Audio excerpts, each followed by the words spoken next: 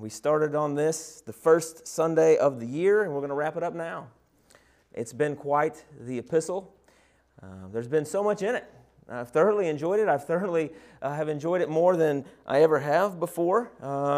And like we say, that one thing builds off another, and the fact that we went through Romans really helps us to understand 1 Peter. There's things that are in here that if we don't know those things, and some of the foundational components, then it's going to make this a little bit more difficult to understand. And we've came a long way. One of the themes that we've seen through this epistle is suffering. We've seen it to be that it is not to be considered strange, but that this is coming to His people. We've been called for this. We've been called to this, and that we are to keep our eyes on our home. We were doing Bible the other day in our home school on Fridays. That one of the subjects that I get to head up is Bible, and we had actually started through 1 Peter. We're going back over it with them, and we talked about the exiles and how this letter is written to the exiles who weren't in their true home, but they were told to continue to look toward heaven, which is their true home, and how that is something that we need to consider and to always be reminded of. And we covered verses 5 through 7 today about being humble and humility and God lifting us up and casting our cares on Him because He cares for us. And tonight we are going to finish up verse 8 through 14, and still a lot to cover here tonight, but by God's help, we're going to do it. And we're going to finish it. So let's pick up in verse 8, and let's read all the way down to verse 14, and then we will work our way through this and close this letter out. It says, "Be of sober spirit, be on the alert. Your adversary, the devil, prowls around like a roaring lion seeking someone to devour. But resist him, firm in your faith, knowing that the same experiences of suffering are being accomplished by your brethren who are in the world. And after you have suffered for a little while, the God of all grace, who called you to His eternal glory in Christ, will Himself perfect, confirm, strengthen, and establish you. To Him be dominion forever and ever. Amen." Through Silvanus, our faithful brother, for so I regard him, I have written to you briefly, exhorting and testifying that this is the true grace of God. Stand firm in it. She who is in Babylon, chosen together with you, sends you greetings, and so does my son Mark. Greet one another with a kiss of love. Peace be to you all who are in Christ. Let's pray. Father, we thank You for this letter. Lord, we know that it meant so much to the people receiving it, the exiles that had received it in the first century, Lord. Lord, they weren't in their home, their true home. And these words, Lord, would be comfort. These words would be instruction. These words would find a place of comfort and peace in their souls. And Lord, it's the same with us tonight, that we're not in our true home. We are exiles in this world. And Lord, let us always remember that this world is not our home. We are looking for a new heaven and a new earth, a new Jerusalem, Lord, where we will spend every moment with You. Lord, help us to be reminded of that. And Lord, I pray that You would lead us into all truth tonight, that You would guide us in everything we say. And Lord, that we would love You more, we would see You more clearly. And Lord, that we would take these truths that we're going to hear and apply them to our lives. We could walk the horizontal aspect of our Christian walk in light of the vertical, in light of You. So help us tonight, and thank You for this letter. We ask these things in Jesus' name. Amen. The Bible tells us here in verse 8, it says, "Be of sober spirit, clear-minded, if you will, be on the alert." You know, it's amazing that he would have to mention that in there. Be on the alert. I mean, you would think, if I said to you, hey, listen to me. When you go home tonight, there's going to be an enemy come your way. There's going to be people that are coming your way, and they have one intent tonight, and that is to destroy you and your family. Who's going to bed? No one's going to bed. You're going to stand on guard. You're going to be ready because you're going to do everything you can to protect you, protect your family, protect those that are dear to you. And dear friends, he tells us here to be on alert and always be watching because you do have an adversary. And the adversary that he is referencing here in this text is the devil. This word adversary comes from the word where we get enemy or opponent. Now, let's clear up a few things about this adversary so we can ease our mind just a little bit. This adversary that we have is not omnipresent. Let's let that sink in just for a second.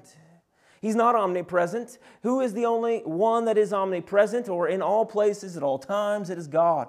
That's what makes him holy. One of his attributes is he's omnipresent, that the fullness of his glory is in every fiber of this universe at all times. And the devil that we so often quote and we cite that he's everywhere, he cannot be everywhere at all times because he's not omnipresent. Let that sink in just for a moment. That's a beautiful thought, that he's not everywhere at all times. However, he does have henchmen.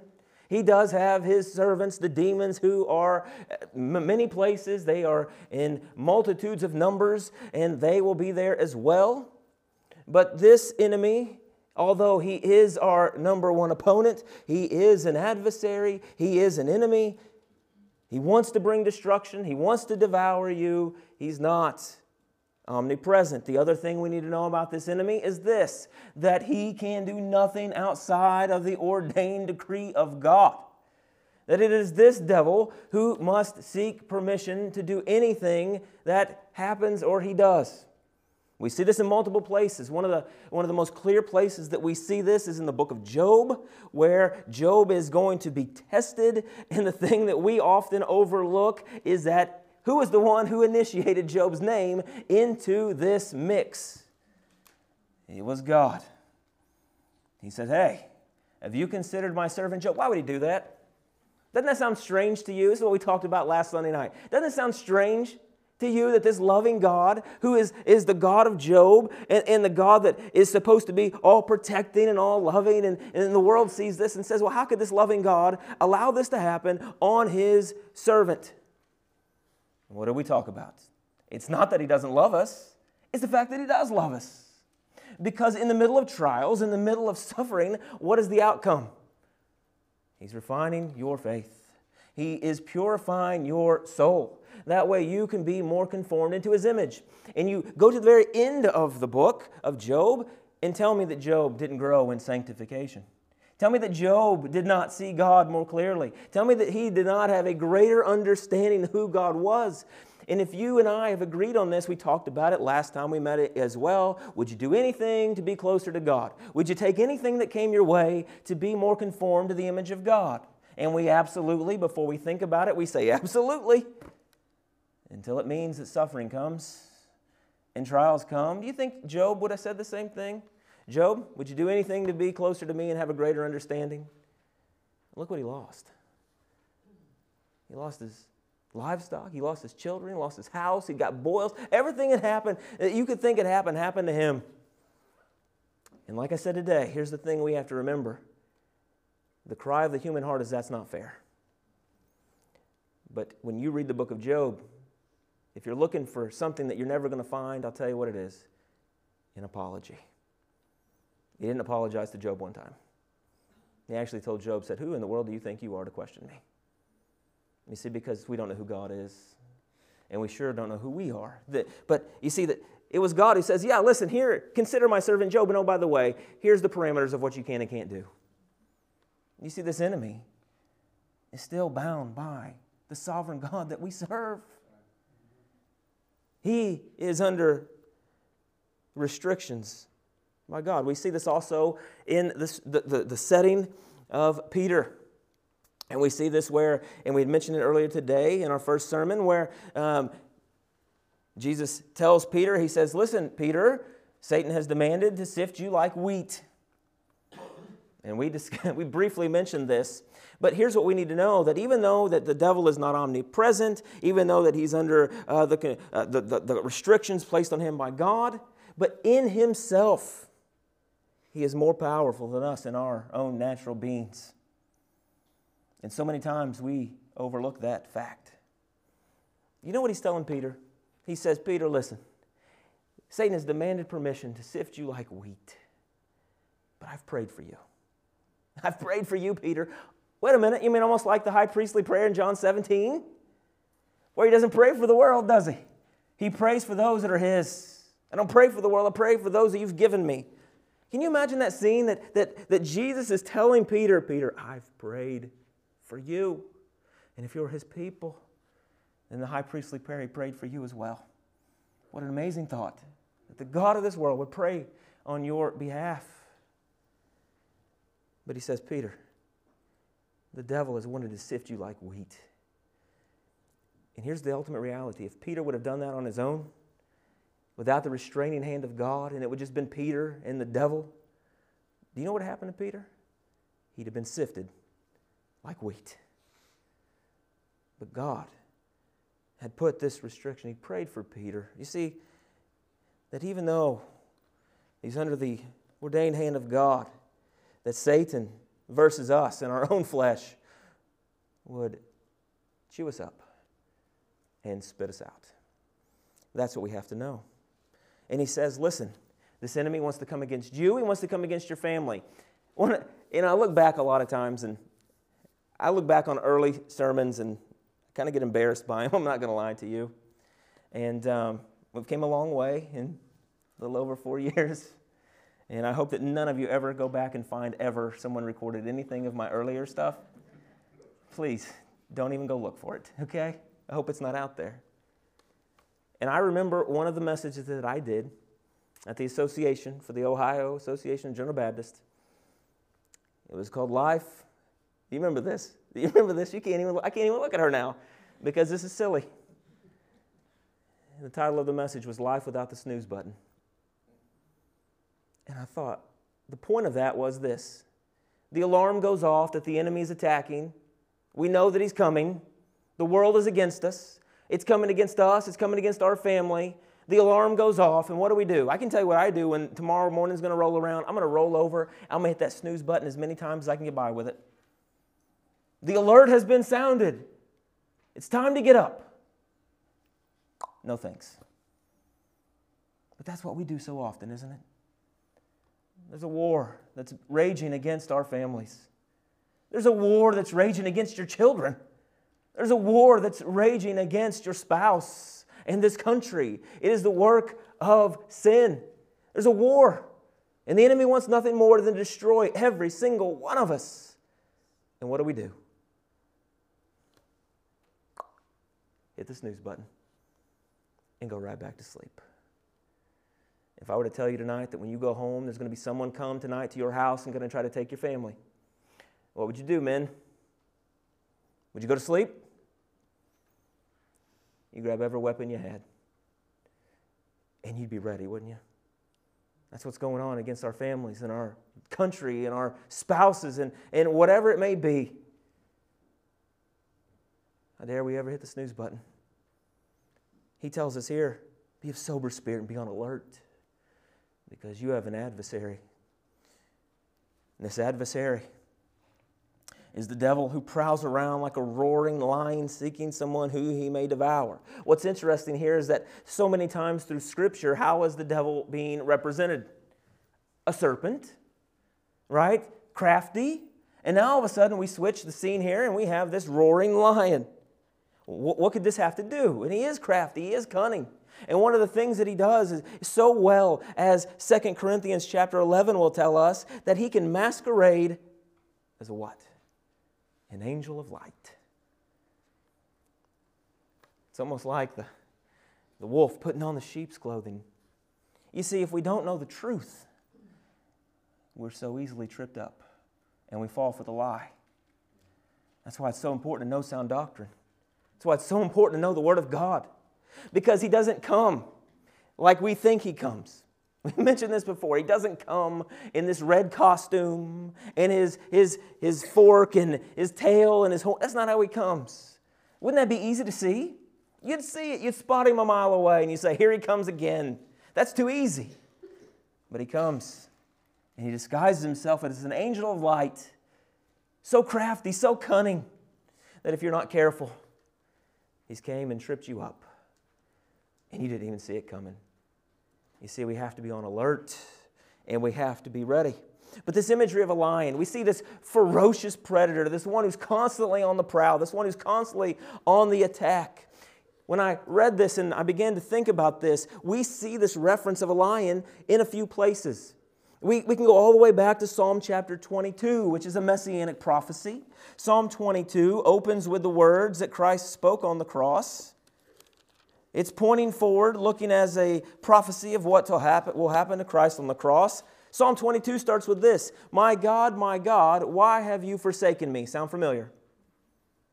And that's what Jesus cried out on the cross. This whole chapter goes on to continue, but there's mention of lion in here. We'll move ahead a little bit. Into verse 11, it says, be not far from me, for trouble is near, for there is none to help. But many bulls have surrounded me. Strong bulls of Bashan have encircled me. They open wide their mouth at me as a ravening and a roaring lion. So we see this point that when he's on the cross, there's this mention of a lion roaring and raving at him. I am poured out like water. All my bones are out of joint. My heart is like wax. It is melted within me. My strength is dried up like a potsherd, and my tongue cleaves to my jaws. And you lay me in the dust of death, for dogs have surrounded me. A band of evildoers have encompassed me. They have pierced my hands and my feet. I count all my bones. They stare at me. They divide my garments among them, and for my clothing they cast lots. This sounds awful familiar, doesn't it? At the cross of Christ. But you, O Lord, be not far off. You are my help. Hasten to my assistance. Deliver my soul from the sword, my only life from the power of the dog. Save me from the lion's mouth. Now, if you know anything about what we've been doing for the last 2.5 years, you'll know that I believe very strongly in types and shadows. Amen. It doesn't take us very long. Have you ever heard of another story in the Bible that could be a type and shadow that just happened to have some lions? Daniel and the lion's den. We know that the grave was, the stone was rolled over and it was sealed in the story of Daniel and the lion's den. And then it came, it was removed back, and there wasn't a bone injured on Daniel. That's interesting. No bone broken on Daniel, but the ones who got thrown in, their bones were broken. The messianic prophecy with that no bone would be broken on Christ. So we see the story about him being rescued from the mouth of the lions, and we see that pointing to Christ. We hear this messianic prophecy of the lions, and now we come here as this roaring lion is being referred to as Satan in this account. He is ferocious, he's on the attack, and he has no good intentions, seeking someone to devour.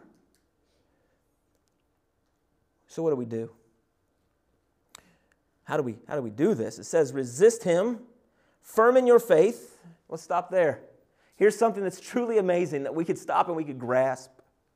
That as ferocious as this roaring lion is, as he roars and you and I become intimidated sometimes, know this, that when you stand in the power of God and you resist him, he flees with his tail between his legs.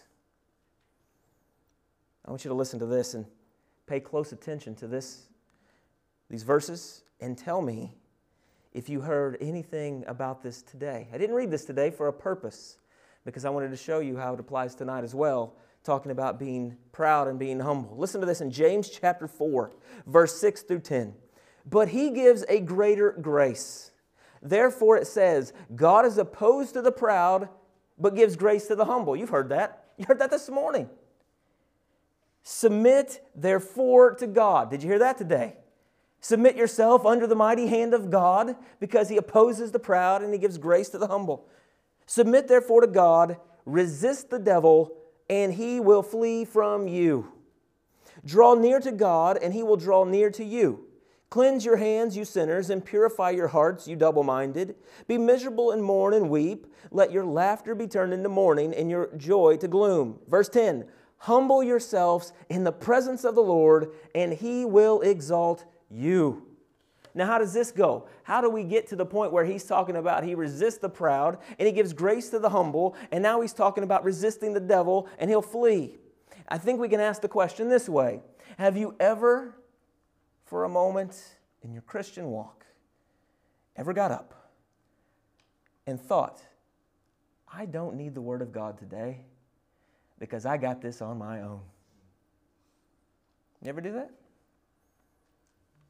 I got it. You don't understand. I've grown so much in the last year. I'm going to wake up tomorrow and I've got it. This devil, he's not that big a deal. I'm indwelled by the Holy Spirit. It's okay. Don't need the Word. Let me stand in my own strength. You know what's going to happen by lunchtime? You're going to be a wreck. You're going to have fallen. You're going to have stumbled, more than likely. How many times have you got up and thought, you know what? I really don't need to pray to God today. I can handle this all by myself. You see, that seems simple, doesn't it? That seems like, yeah, that's not that big a deal. Do you know what that's saying? I can do it on my own, and I don't need you. I can handle this. This enemy, I'm good. There's nothing they can throw at me. They'll sift you like wheat. Do you know what it comes down to every morning when we wake up? God opposes the proud. He gives grace to the humble. What if tomorrow we got up and said, Lord, what a great service we had today, both services. I feel your Spirit, and I know that you're sanctifying me, and I know I'm closer than I've ever been, but there's no way that I can make it through this day without you. I'm going to humble myself under your mighty hand.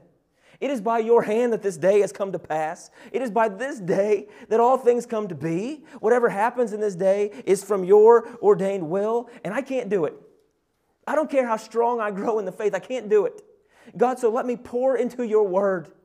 Let me not cease from praying to you. Not for a moment, God. Let me rest in what I can do. But for every second of the day, let me humble myself under your mighty hand.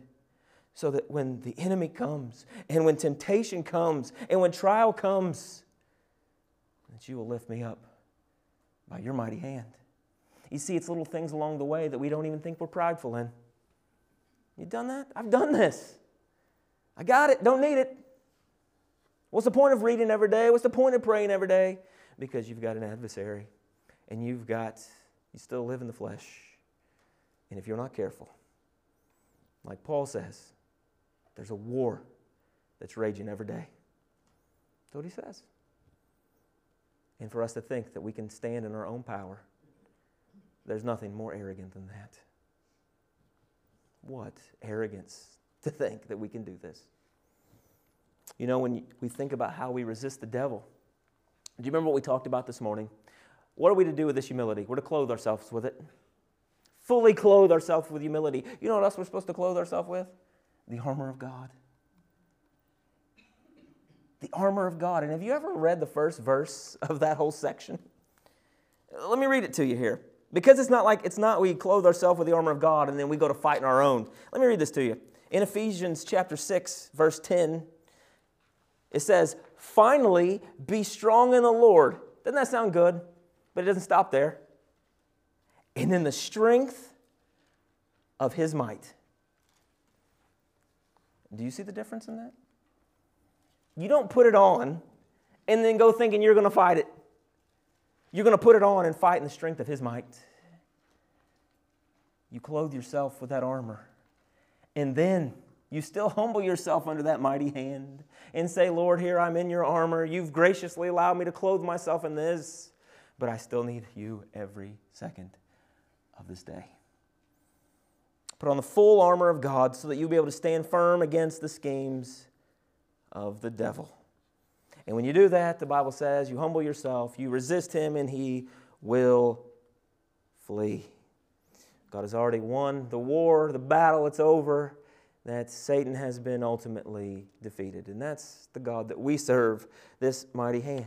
You see how that's theological, but then it's also practical? We don't think about it. Every second of our life, every second of our being, every second of our day is to be in a constant state of humility and dependence on this God. And when we don't do that, God opposes the proud. But He gives grace. Oh, He gives grace to the humble.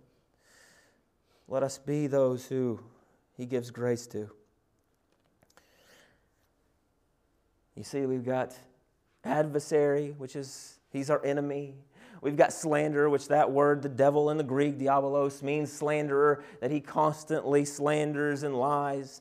But I'm going to tell you what I think one of the most harmful tactics that he uses in that will destroy and discourage and get Christians down is that he's an accuser. He's an accuser. You know, the book of Revelation, chapter 12, verse 10 says he accuses the brethren continually. And you know what? Have you ever been accused of anything and you know it's not true? Don't you handle it a little differently? It's like, how dare you? How dare you say that about me? I know that's not true. You know that's not true. And we can just kind of, we handle it different. But what about when someone accuses you of something and you know it's true? Doesn't that hit home a little differently? When you know what they're saying is absolutely true, all you want to do is hide. Because you can't come back against it and say, that's not true. When someone accuses you, even of the most hurtful or horrific things, when you know it's true, it changes things. And the devil is an accuser of the brethren. I want to read you a passage of Scripture here in Zechariah chapter 3, verses 1 through 5. It says this, "Then he showed me Joshua the high priest standing before the angel of the Lord, and Satan standing at his right hand to accuse him. The Lord said to Satan, 'The Lord rebuke you, Satan. Indeed, the Lord whom has chosen Jerusalem rebuke you. Is this not a brand plucked from the fire?' Now Joshua was clothed with filthy garments and standing before the angel." Stop. Who's that sound like? It sounds like you, and it sounds like me. Standing before this holy, perfect, sinless God, before He comes and saves us, you are standing in the same way. You're standing in these filthy garments. That's what Isaiah tells us. Our garments are like filthy garments, or some translations will say rags. And look who's over at the side. It's the accuser. Look at him, Lord. Look at Joshua the high priest. Look at him. Look how dirty his garments are. Look how filthy his righteousness is. What could Joshua say? No, they're not. What can he say? Same thing you and I could say when Satan accuses us, and what he's accusing us of is absolutely true. Joshua's standing there before God, and Satan's accusing. Look at those filthy garments. Maybe Joshua looks down and says, "What? They are. What can I do?" Look what the story continues to tell us. He said, he was standing clothed with filthy garments, standing before the angel. He spoke and said to those who were standing before him, saying, "Remove the filthy garments from him." Is there any more sweet words that Joshua could ever hear? Satan saying, "Look at those filthy garments." Joshua says, "I know. I have no hope. I have no righteousness on my own." Oh, but then here comes a voice that says, "Take them off." Again he said, "See, I have taken your iniquity away from you and will clothe you with festival robes." Then I said, "Let them put a clean turban on his head." So they put a clean turban on his head and clothed him with garments, while the angel of the Lord was standing by. What you've just seen there is a story of justification in our lives. That we stand and we are filthy in our own righteousness before God. And this Satan accuses, look at him, look at that sin, look at that failure, look at that hopelessness. In the moment that we place faith in Christ, those filthy garments, something happens to them. You don't see them anymore because the righteousness of Christ has been applied. You've got a new garment. You've got the perfected righteous works of Christ that has clothed you and has saved us. You see, Satan will continually accuse us. And if we're not careful, even as Christians, we start to hear the accusations because we know they're true. And maybe these are the things that you've pondered. Maybe these are the questions that get put into your mind. Well, you're right. A real Christian would never do that. Wait a minute. I've struggled with this for a little while, and maybe that God really, maybe I'm not. Or maybe God won't forgive me this time. Or am I truly a Christian? You see where this starts to go? We have to know. We have to know that He comes to accuse us. God would never forgive me for this. How could He do this? This is something I want to just spend a little bit of time on. What is the difference between the accusation of the enemy and the conviction of the Holy Spirit? What would you say? One is saying, yes, you've done this. Yes, you're guilty. Yes, you've blown it. Yes, they're both accused. The Holy Spirit convicts you that you've done something wrong. And the accuser accuses you of doing something wrong. So how do we distinguish the difference? How do we know the difference? How do we know that it's an accusation of the devil that has no merit? Or how do we know it's the Holy Spirit convicting us? That's an important thing to know. We were talking a little bit about it last night, I do believe. So what's the answer? Well, in short, it's this. The purpose of the accusation of the enemy is to ruin you. That's his number one objective with his accusation. He wants to destroy you. He wants to discourage you. He wants you to never pick up your word again because you think you've fallen too far from God. He wants you to think you're not worthy. You're not. He wants you to think that that God could never forgive you on this. He wants to put you in a season of despair. He wants to keep you out of church. How could you? How could you do that? How could you live like that? How could you do? You're sinful. You messed up once. How could you do this? No hope. And the list goes on and on. The accusations continue to come. And there's only one purpose with his accusation, is to literally destroy and ruin you. Have you ever allowed that happen? Have you ever allowed the accusations of the enemy to discourage you and to bring you to a place of standstill, maybe even regression, where you listen to the accusations and you say, that maybe he's right. Maybe he's telling me the truth. You mean the father of lies? Telling you the truth? And if it's very easy for us to be ruined.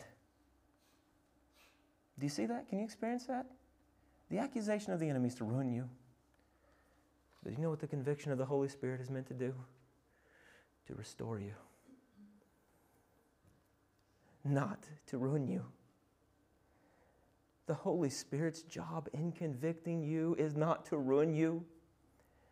And as painful as that process may be, as many tears there may be shed in this conviction process, be thankful that God is convicting you. Because where there is no conviction, there is no Holy Spirit. One of His roles is to convict you of sin. You see, the devil wants to accuse you and bring this weight to your mind to ruin you. But the Spirit of God in conviction is to do what? It's to grow you into the image of God. It is to rid you of sin. It is to sanctify you more and more and more to be conformed in His image. That's what it's there for. And as painful as it may be, at the very end of conviction, do you know what you'll find? Sweetness. Oh, you'll find sweetness. Because this God who's brought conviction in your soul is not to ruin you, but it's to conform you more into His image. Do you see the difference in those two? So when you can't tell the difference, you say, is what I'm hearing now trying to ruin me? Is it trying to destroy me? Is it trying to trip me up? Is it trying to get my mind off the Word? Or is it trying to conform me to the image of God? There's a huge difference there. The enemy tries to ruin you. Your God who loves you brings conviction to restore you. And oh, if that's not good enough, he will still continue to bring accusations to you. It's the truth. He's never going to stop. May I go to Romans chapter 8, please? Because that's one of my favorite chapters in the whole Bible.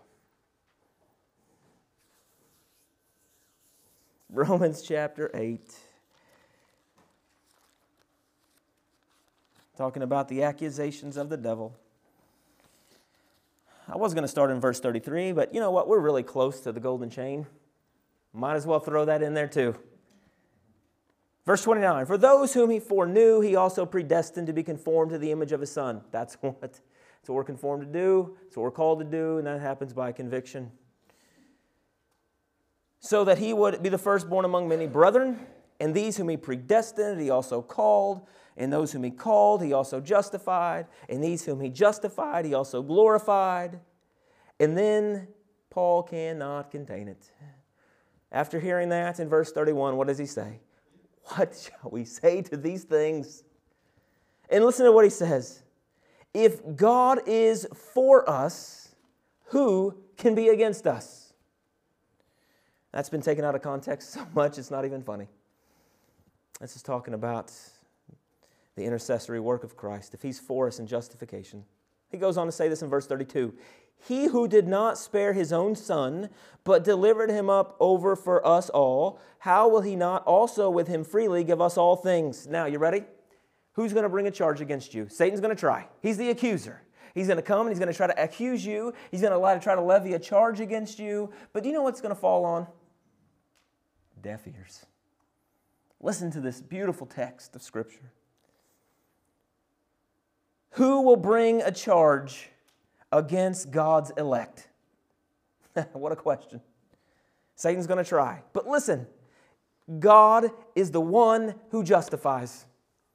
The grand, supreme authority and judge of all the universe, if you're a believer, in the moment of justification, has taken the universal hammer or the universe's ultimate hammer and gavel of authority, and he has declared it to his people. You're righteous. You are righteous. And I'm the supreme ruler. I'm the ultimate judge. I'm the supreme court of this universe. And if I've declared you righteous, there's no one who can ever bring a charge against you. Do we grasp that? I don't think we truly do. I don't think the church worldwide really understands that.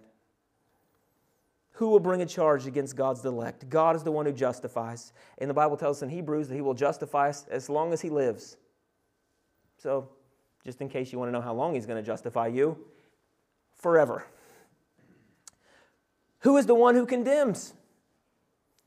Christ Jesus is he who died, rather who was raised, who is at the right hand of God, who also intercedes for us, the elect. He's interceding for you.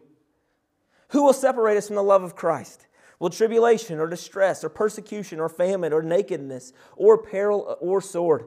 Just as it is written, for your sake we are being put to death all day long. We are considered as sheep to be slaughtered. But in all things we overwhelmingly conquer through him who loved us. Yes, we love because he loved us first.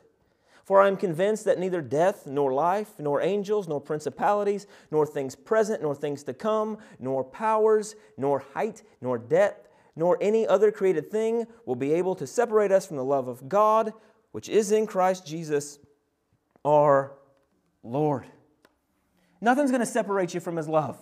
Nothing's going to separate you from his intercessory work. Nothing's going to stop him from interceding for you. Yes, there is something. I'll take that back. Him not being God. That's what it would take. It would take him to not be alive for him not to intercede for you. Go home and rest easy. He's going to intercede for you forever and ever and ever. So that Satan can bring the charge. Satan can bring the accusation. But you see that no charge will ever be brought with any merit. in behalf of God's elect. Because you're covered in His righteousness. And it is God who intercedes. So He will continue to attack you. But we have to be able to understand, to go back to Scripture and say, I don't think so. I don't think so, Satan. And let me tell you what my word says. The accusation of him will try to devour you and restore you, or ruin you. But the Holy Spirit, as painful as it is there to restore you. And there's a sweetness on the other end of it, isn't there? Isn't there? That when He brings you through those moments of repentance and disciplining, it's for your good. Verse 9, he says, but resist him, firm in your faith, knowing that the same experiences of suffering are being accomplished by your brethren who are in the world. He says, listen, you're not alone. Remember what we've talked about, that we are called for this. We're called to suffer. We're called to this. Those who are in Christ, they will suffer persecution. It is not strange. It is necessary that these trials come to refine us, to discipline us for whatever the purpose of God is. And he's telling these specific people, these chosen exiles who are in Asia Minor or modern-day Turkey, he's saying, listen, yes, you're going through trials and struggles and suffering, but listen, it's not just you. It's everyone across the world. It's everyone. And same goes to us. And sadly enough, when we think we suffer persecution, let us just stop for 5 seconds and look across to the other side of the world. We don't know what persecution and suffering really is. So yes, you're going to go to work tomorrow and you may get a little razzing from your coworkers, but at least you're going to keep your head. He's saying, listen, guys, stand firm and know that you've got brothers and sisters all across this world who are in the same fight that you are, looking for the same inheritance that you are. They're exiles too. They're not in their true home. I was trying to explain this to Annalyn and Coop the other day, and I said, yes, kids, we live here. We got a mailbox, says our name on it. Yes, we have mail that comes to us. Yes, this is your house here on earth, but this isn't our home. Our home is waiting for us. It's the same thing. Every exile, every Christian in this world, we're exiles. We're not home. Not yet. But we're to keep looking. He says in verse 10, after you've suffered for a little while, the God of all grace, who called you to His eternal glory in Christ, will Himself perfect, confirm, strengthen, and establish you. What's interesting here is that Peter says, after you've suffered for a little while. Now we know that God's time and our time is totally different. We know that with Christ, one day is like 1,000 years, and vice versa. And that little time may seem like a long time to us, but in the scope, in the comparison, in the perspective of eternity, it's no time at all. It's nothing. It's like Paul says, these light and momentary afflictions. Okay.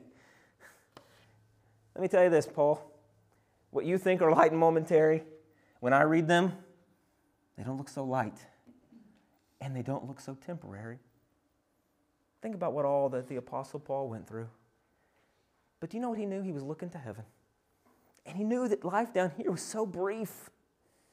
And he says they're light, and they're momentary. What's he saying? He's also the one who wrote in Romans 8:18, who says the sufferings of this present world, they can't be compared to what's awaiting us on the other side. But when you've suffered a little while, the God of all grace, the God of all grace, He saved us by grace. We read a few sermons ago that He gives us gifts by His own grace. He helps us in our trials through His grace. And it's this God of all grace. You know what this God of all grace did? He called you. He called you. Some would dare to say this is the effectual call. I would choose to agree. You know, those whom He foreknew, He predestined. Those whom He predestined, He called. Those whom He called, He justified. Those whom He justified, He glorified. He called you. And what did He call you to? His eternal glory. That's true, because if He calls you, He justifies you. And if He justifies you, guess what He's also promised? Your glorification. He's called you. That's the effectual call of the shepherd to the sheep. The sheep hear His voice. The sheep know Him, and they come. He's called you to His eternal glory. You see the theme, how Peter's ending this? Listen, He's called you into this trial. He's called you into this heartache. He's called you into all the things that come to pass. He's called you to something greater than that. He's called you to His eternal glory. Look up. This is not your home. How many times has He told them in this epistle, this world is not your home, keep looking up. Keep looking up. Stay firm in the faith. He's called you to His eternal glory, the God of all grace. And then look how He ends verse 10. He Himself will perfect, confirm, strengthen, and establish you. I wrote a few verses here. We'll read these really quickly. 2 Corinthians chapter 2, or 2 Corinthians 1, verse 21 through 22. It says, "Now He who establishes us with you in Christ and anointed us is God, who also sealed us and gave us the Spirit in our hearts as a pledge." Yes, that same Holy Spirit that He establishes you with, He seals you with, and that's a guarantee that you will be in heaven. And I don't want to call God a liar. 1 Thessalonians chapter 3, verse 13, "So that He may establish your hearts without blame in holiness before our God and Father at the coming of the Lord Jesus with all His saints." Look who's doing the work. Look who's doing the establishing. Look who's doing the strengthening. Jude 24 through 25, "Now to Him who is able to keep you from stumbling and to make you stand in the presence of His glory, blameless with great joy, to the only God, our Savior, through Jesus Christ our Lord, be glory, majesty, dominion, and authority before all time, and now and forever. Amen." And 1 Corinthians 1, 8 through 9 says, "Who will also confirm you to the end." Wait a minute. Whoa, did you catch that? That one snuck in on us, didn't it? Who will ensure that you are confirmed all the way to the end? It is Him. You see, it's Him. It's Him. It's Him who does the work. It's Him who we are to give thanks. He will also confirm you to the end, blameless in the day of our Lord Jesus Christ. God is faithful, through whom you were called into fellowship with His Son, Jesus Christ our Lord. You see, if you're His people and He's called you into this, He's the author of your faith. He's the finisher of your faith. He's the perfecter of your faith. What He started in you, He's going to complete. He's going to keep you blameless and holy before that day because He's covered you in His righteousness. He keeps you from stumbling. It is Him who will strengthen you. It is God and God alone who gets the glory. You know, just in case you needed to hear this, not only is He the God of all grace, He's the God of all comfort. That's what 2 Corinthians chapter 1 tells us, the God of all comfort.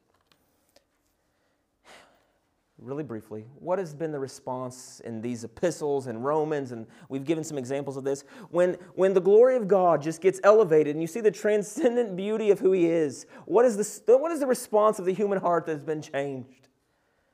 It's to bust out into doxology. Remember that? Doxology is where we get the word doxa, which means glory. It's where we give God the ascribed glory that's due His intrinsic glory. And look what Peter's just saying. This God who's called you into this is the same God who's the God of all grace. He's the God who's going to strengthen you. He's the God who's going to confirm you. He's the God that's going to perfect you until the end. And Peter's coming to the close. In verse 11, he busts out into doxology. To Him be dominion forever and ever. Amen. I'm with Peter. When I start to hear those things, my heart just wants to explode. I start holding on and moving back a little bit. This is my typical move. I start to kind of get back and I start to feel it a little bit because it's the praise of God that wells up in the soul when you know that it's about Him. To God be the glory. To Him be dominion forever and ever. And dominion means sovereignty, control, or authority. And I've written verses here that you can go back and look about His dominion. One I want to draw your attention to is 1 Timothy 6, 15 through 16, which He will bring about at the proper time. He who is the blessed and only sovereign, the King of kings, the Lord of lords, who alone possesses immortality and dwells in unapproachable light, which no one has seen or can see. To Him be honor and eternal dominion. Amen. And then if you want to go to the throne of God in Revelation chapter 5, you will see that there's dominion there as well that is being proclaimed in the name of the Lord. Revelation chapter 5, verse 11 through 14. It says, "Then I looked and heard the voice of many angels around the throne and the living creatures and the elders, and the number of them was myriads of myriads and thousands of thousands, saying with a loud voice, 'Worthy is the Lamb that was slain to receive power and riches and wisdom and might and honor and glory and blessing.' And every created thing which is in heaven and on the earth and under the earth and on the sea and all things in them, I heard saying, 'To him who sits on the throne and to the Lamb be blessing and honor and glory and dominion forever and ever.' And the four living creatures kept saying, 'Amen.' And the elders fell down and worshiped. Around the throne, you see, it's the dominion of God. It's the authority of God. It's the sovereignty of God, which 103 in Psalms will tell us His sovereignty rules over all. He's winding us down with the glory of God. To Him be all the praise. Let us never be worried as Christians that God is not in full authority and control of every second, of every day, of everything that happens. It is His dominion forever and ever. Verse 12, he says, "Through Silvanus, our faithful brother, so I regard him, I have written to you briefly, exhorting and testifying that this is the true grace of God. Stand firm in it." Most commentators will agree that this Silvanus is going to get translated out to be someone that you may have heard before, especially in the book of Acts. It's an individual that you know as Silas. You heard of Silas? Silas was one who accompanied Paul in some of his missionary journeys. We see this primarily in Acts chapter 16, where we know that Paul and Silas were in prison. They were in stocks, and it came about midnight, and they began to sing. And we know the doors flung open, and the jailer there said, "What must I do to be saved?" Because if everyone escapes, if one soldier or one inmate escapes, what is due is his life. He's terrified, and he says, "What must I do to be saved?" And they said, "Believe on the Lord God." This is the same Silas. And a lot of commentators will say that Silas, either was like Tertius in the book of Romans, who maybe was like a secretary writing it for Peter, or that he was going to entrust this epistle to Silas to deliver it.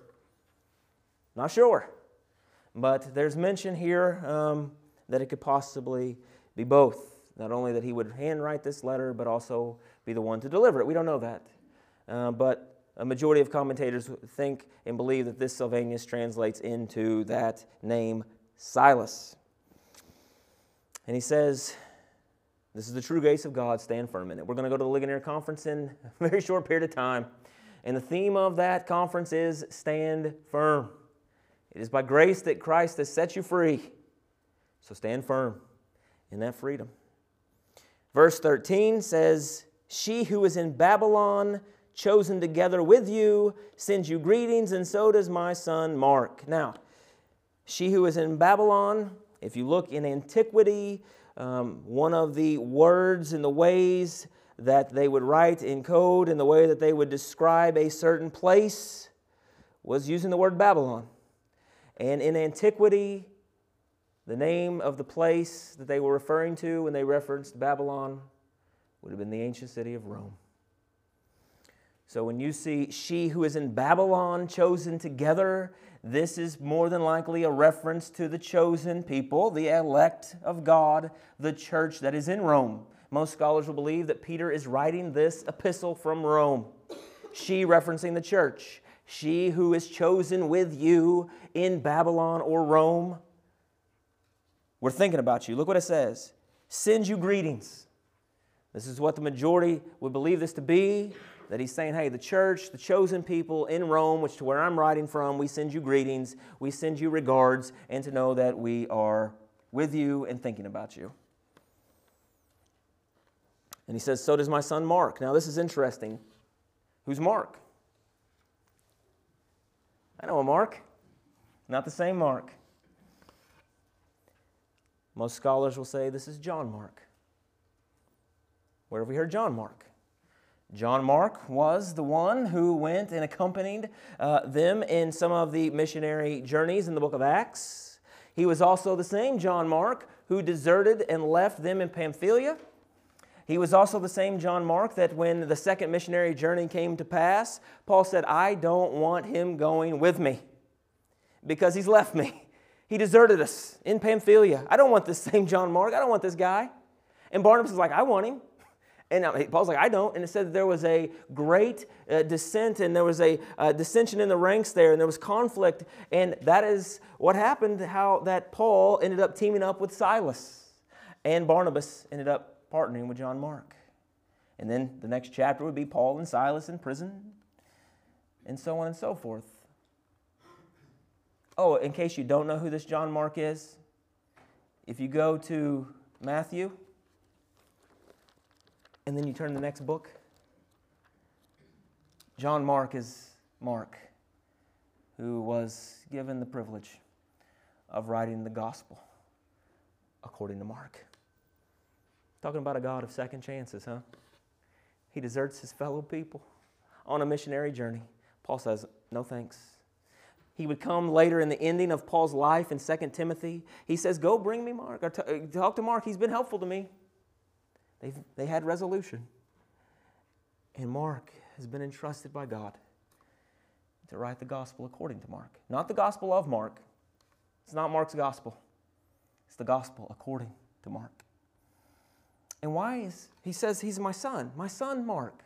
Well, we see this also the same language when Paul is talking to Timothy. It's a spiritual son. Timothy, my son, in the faith, not true biological son and father. And this would make sense because most early historians, I had written down here, there was an early church father named Hippias. He was from 60 to 130 AD, and some of his early writings attested that the majority of information that Mark had received came firsthand from Peter. And that Mark had received a lot of his information from Peter. And that would make sense here that Peter is calling him my son and has made reference to him. Just little intricacies in these letters that I find so amazing. And then we come to verse 14, the close of this epistle.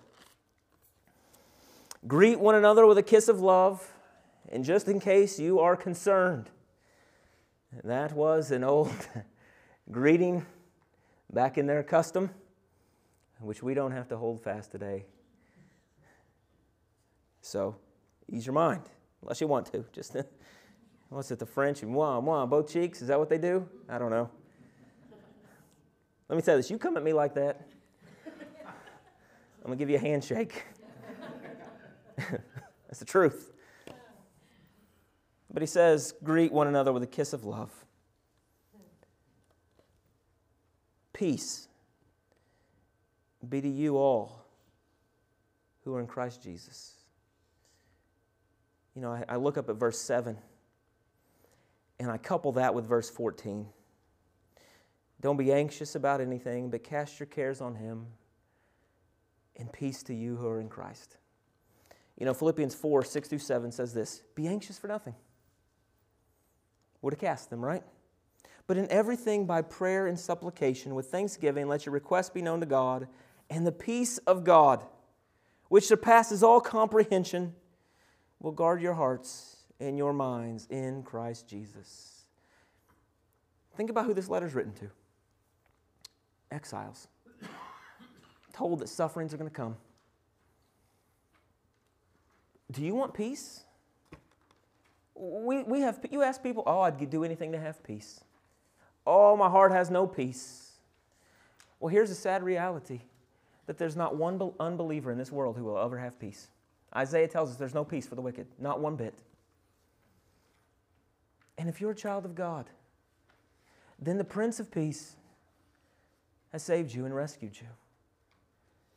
And it's this God who in the middle of suffering, in the middle of heartache, in the middle of joy, in the middle of anything, He's the only source of peace.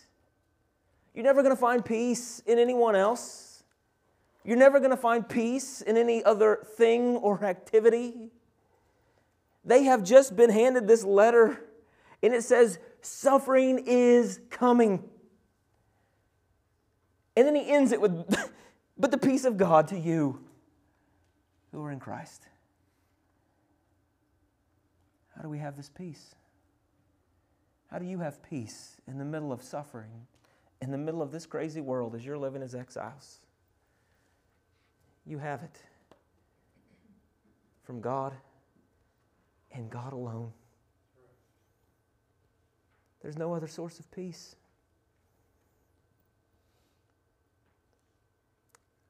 I want to draw your attention, if I can. We'll end with these few verses, I promise. I want you to go back to the first chapter of 1 Peter.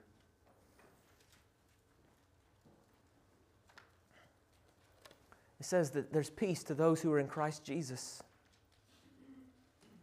This world is chaotic in the world's eyes. Sin is running rampant.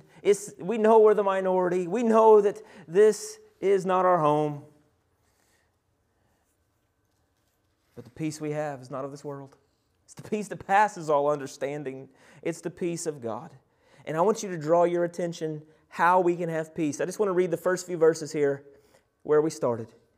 Peter, an apostle of Jesus Christ, to those who reside as aliens, as exiles, so are we, scattered through Pontus, Galatia, Cappadocia, Asia, and Bithynia, who are chosen. It's the elect of God. How are they the elect of God? Listen, according to the foreknowledge of God the Father, by the sanctifying work of the Spirit, to obey Jesus Christ and to be sprinkled with His blood. May grace and peace be yours in the fullest measure. That's where we started this thing at. And we've came a long way. 3 months later, we've come to the end. And the same ones he's talking about at the start, who are chosen by God, sanctified by the work of the Spirit, and have been sprinkled by the blood of Christ. It is those who by that God of grace, that act of mercy, no matter what comes in this world, the same message applies to the last sentence that he writes, that it's only by this God that you can have the fullest measure of peace. We're not home. We're not home. Don't find it strange when trials come. Consider it a blessing that He's testing you and trying you and purifying you. And we're to encourage one another when our steps become less and less and they're harder to take. We're to wrap our arms around the brothers and sisters in Christ and say, don't give up, but keep looking up. Because if you read a little farther in chapter 1, it would say this, that you have an inheritance in heaven that is being guarded for you. But here's the best part. You are being guarded for your inheritance. Let us pray. Father, we thank you. What a letter this is. Lord, we know that it had to bring such comfort and such peace and such hope in the middle of these exiles wandering on this earth. Lord, we know that it had to do that. We know that these words are inspired by you. They are God-breathed. And Lord, just as we read what you wrote to them, Lord, we know that it applies to us as well because we are not home. We're exiles as well. We're looking for our real home, our true home. So God, let us keep our mind on you. Let us keep our eyes on you. Let us keep our head looking upward to our home, to our inheritance, to the living hope that we have that is in you and you alone. Father, how could we ever thank you? How could we ever thank you enough for who you are, what you've done? It is you that has saved us. It's you that's rescued us. It's you that's confirmed us. It's you that's strengthened us. It's you that keeps us from stumbling. It is you, God, and only you. So therefore, we are humbled, God. We humble ourselves under your mighty hand. And Lord, we thank you. Lord, let these words that we've read in this epistle strengthen our lives, strengthen our walk with you, and to know that all the trials in this world, they cannot even for 1 second compare to the glory when we take our first steps home. Lord, we love you and we thank you. And we give you all the glory. In Jesus' name we pray. Amen.